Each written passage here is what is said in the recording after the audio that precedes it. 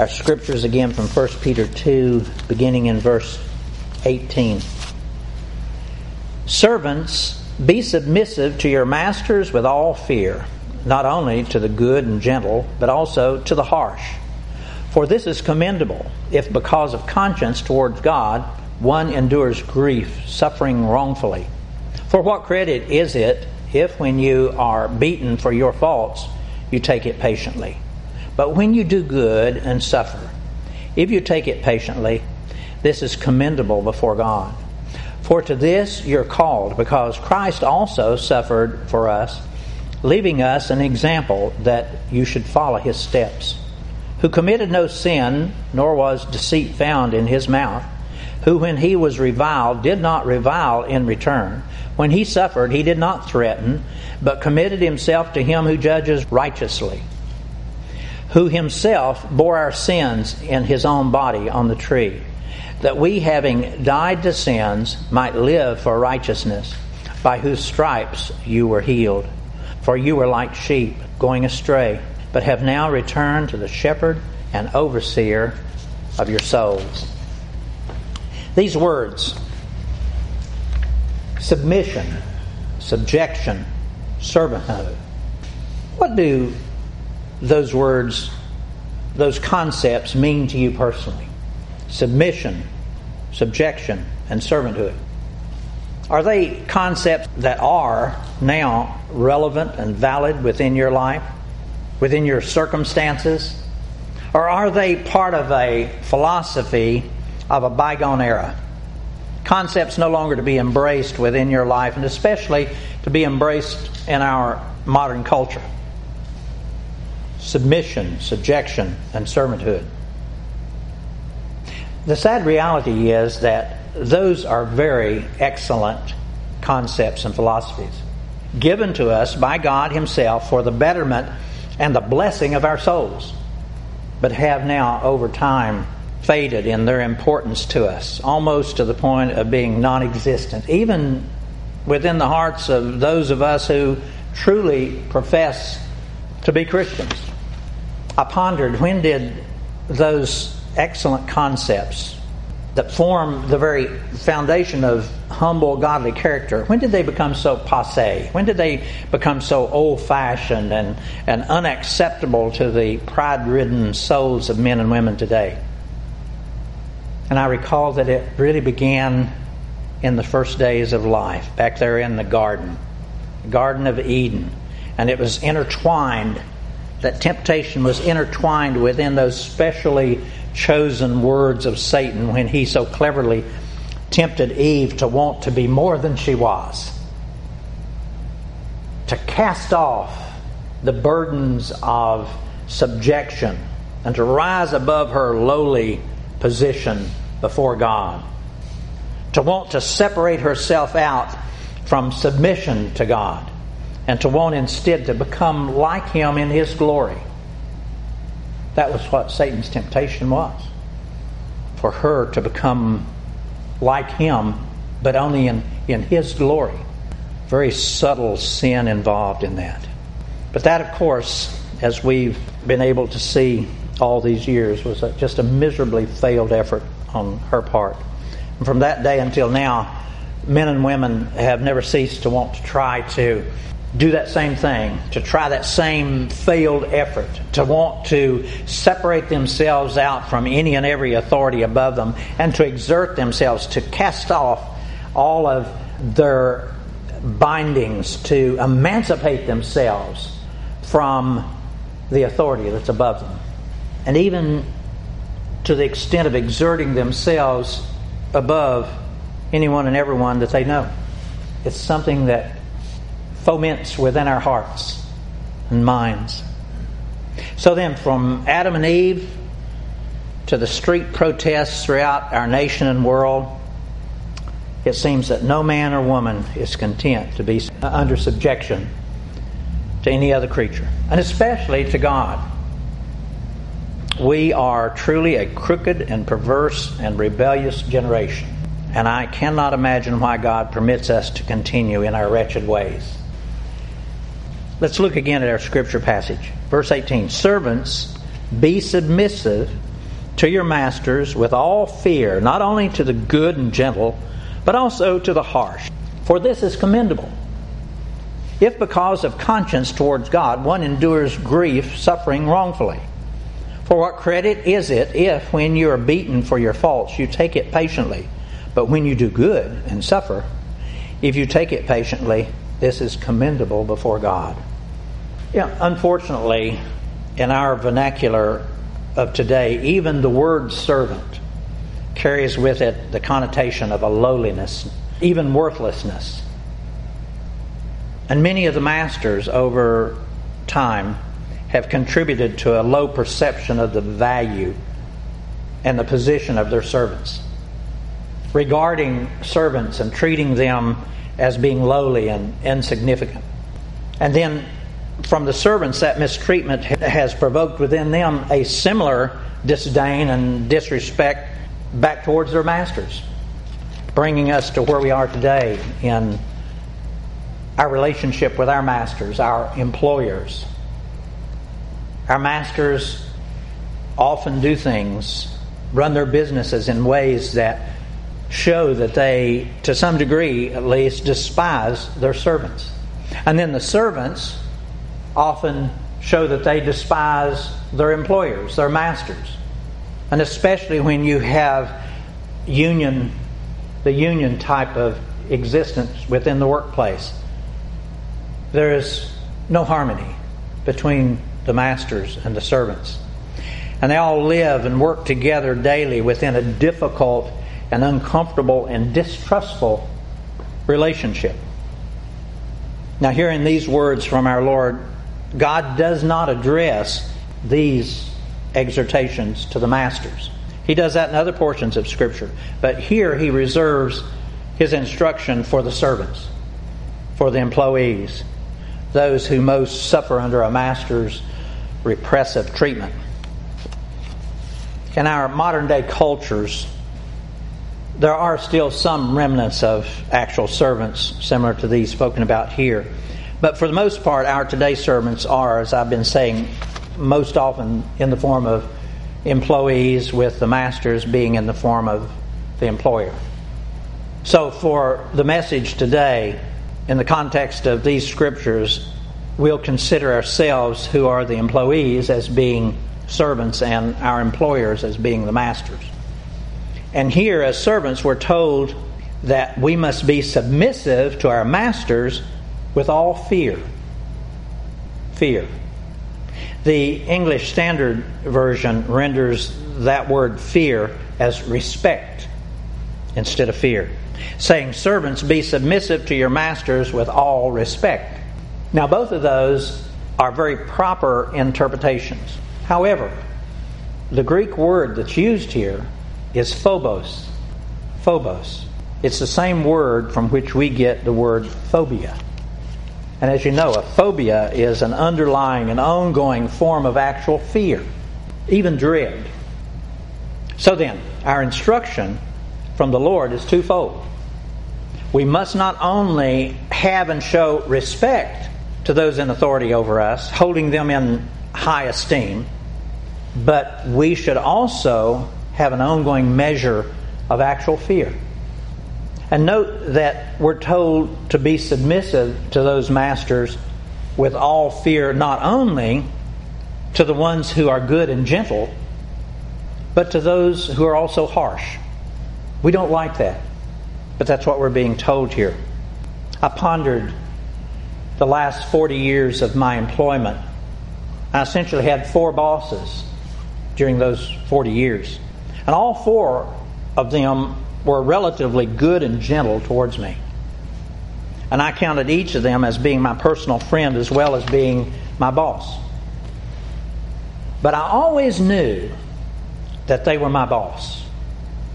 I always knew, though they were my friend, and I would play golf with them, I would visit with them in their home, I would have meals with them, but I always knew that they were my boss. And I held each of them then somewhat at an arm's length, knowing that if I were not able to do a good job, or if I did not remain respectful towards them, that I could lose my job. and rightfully so. In the context of employment, fear and respect most always needs to go hand in hand. If an adversarial relationship develops between a servant and his master, between the employee and the employer, then the goodness and the gentleness spoken about here quickly gets lost, leaving only harsh feelings and sometimes mistreatment. In our modern employment circumstances, if our master becomes too harsh towards us, we servants most often simply leave and find more pleasing masters. But here in our passage, God is taking into consideration that there might often be times when our employment options are limited. And that's so especially in rural towns like we live in here. Our employment options are often limited. And He's instructing us here to have the same respect. Listen, He's saying that we need to have the same respect and fear towards an unkind employer as we would have towards one that is good and gentle. And that we should do the same excellent work for a harsh employer as we would for a good and gentle one. Now may I say that again? We should do the same excellent work for a harsh employer as we would for a good and gentle one.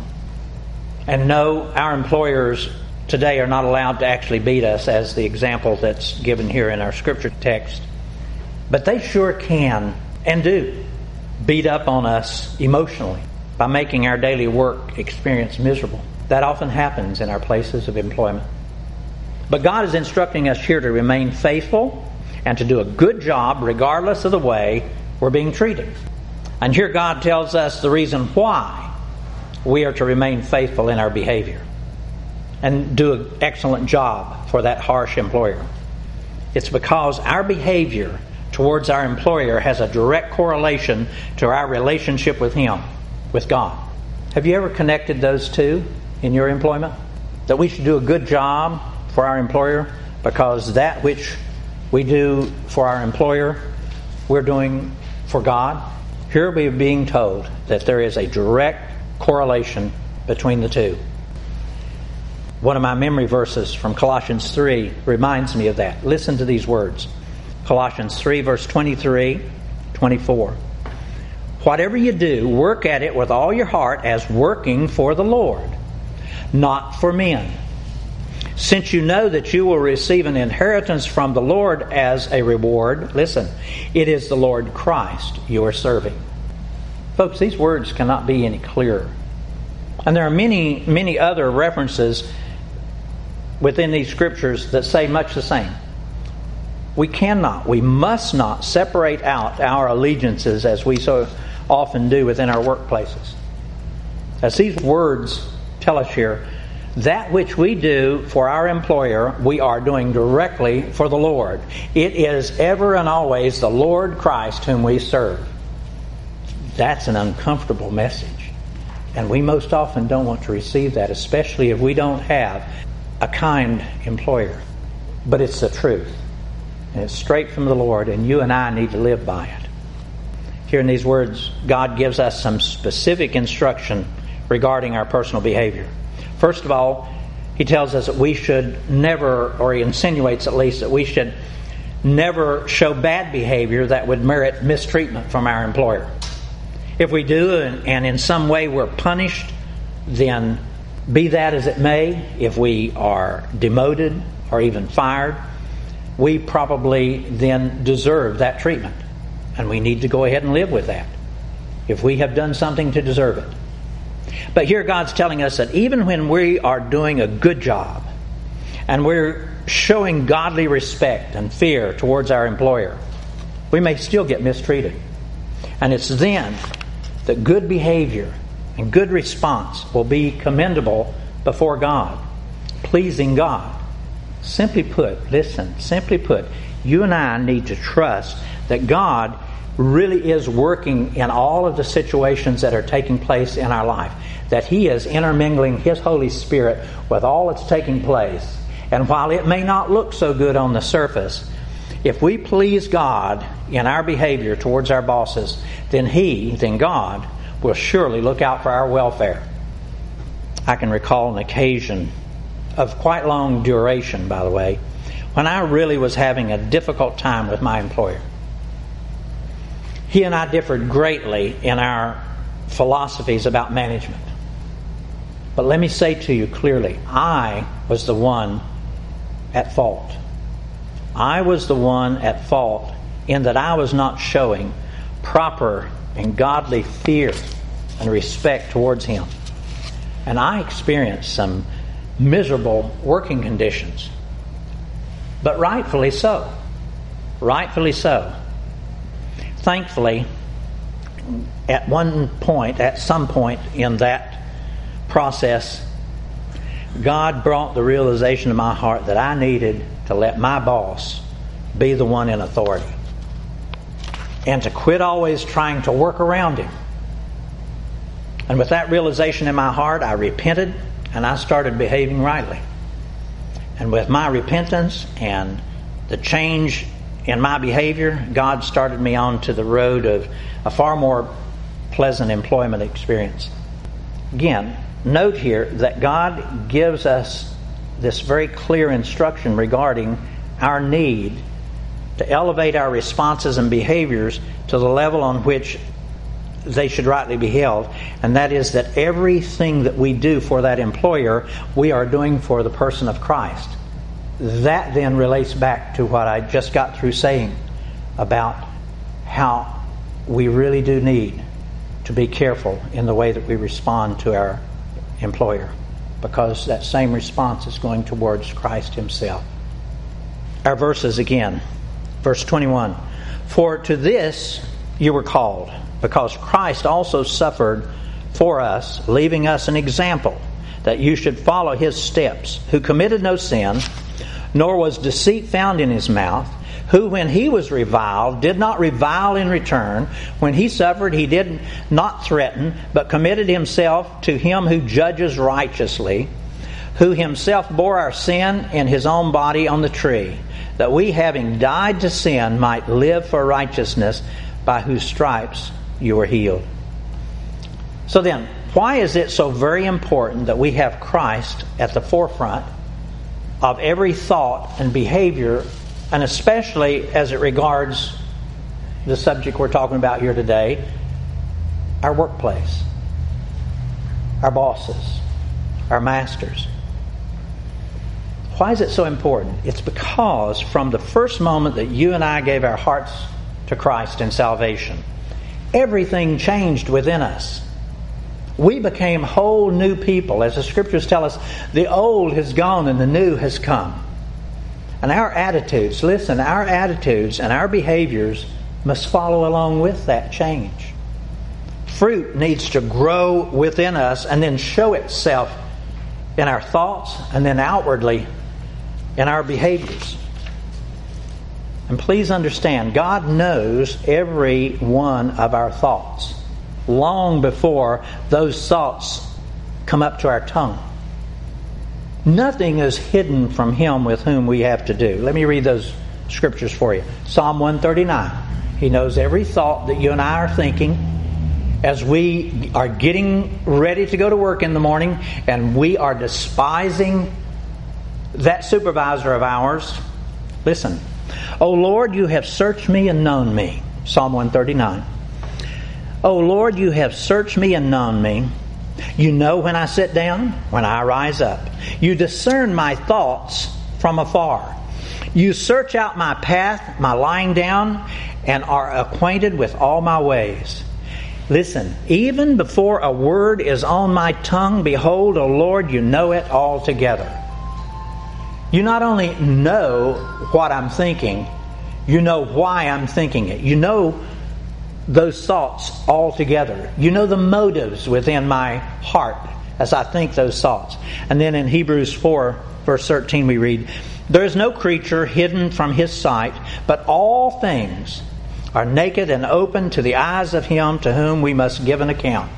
And we will give an account for those thoughts that we let be entertained too long within our minds. So then, as we read in this passage today, the Lord Jesus has given you and me the exact right example of the responses and behaviors that we're to show. And we're without excuse, because God's penetrating and probing Holy Spirit reaches into our hearts and our minds, and He discerns our thoughts and the intents of our hearts and our behaviors, and also our misbehaviors. Those words again. For to this you were called, because Christ also suffered for us, leaving us an example that you should follow His steps, who committed no sin, nor was deceit found in His mouth, who when He was reviled did not revile in return. When He suffered, He did not threaten, but committed Himself to Him who judges righteously, who Himself bore our sins in His own body on the tree, that we, having died to sins, might live for righteousness, by whose stripes you were healed. Now, simply put, while the Lord Jesus walked among us, every thought, every attitude, and every behavior was absolutely holy and righteous. And He requires that same holiness and righteousness of you and me. Now, our first thought when someone says that sort of thing to us is to say, oh, I can't be holy, I can't be righteous, I can't be perfect, because only God is perfect. No, that's not so. He tells us in Matthew 5:48, He says, be perfect. Talking to you and me. Be perfect, therefore, as your heavenly Father is perfect. And then He tells us in 1 Peter 1, and we studied this just some weeks back, but as He which hath called you is holy, so be ye holy in all manner of conversation, because it is written, be ye holy, for I am holy. So He really does expect the same responses from you and me that we read here in these scriptures that we're studying today. When He was reviled, He did not revile in return, but He went ahead and accepted the suffering.